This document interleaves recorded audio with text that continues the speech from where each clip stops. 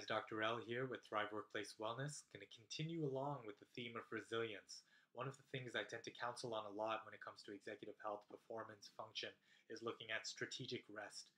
It's the same that we would focus on with athletes as would apply to executives and employees.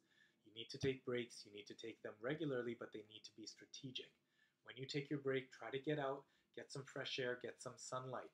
The fresh air will allow you to engage in your deep breathing activity. The sunlight will help with vitamin D production to help keep your immunity up, your strength up, your cognition and hormone balance, and a whole bunch of other things in check. Get your breaks in, get some fresh air, get some sunlight, especially as the weather is improving, and make full use of strategic rest so that you can get back to your desk and hammer out whatever you need to hammer out to the best of your ability, keeping your performance and your resiliency way up. Thanks, guys, and keep posted for the next one.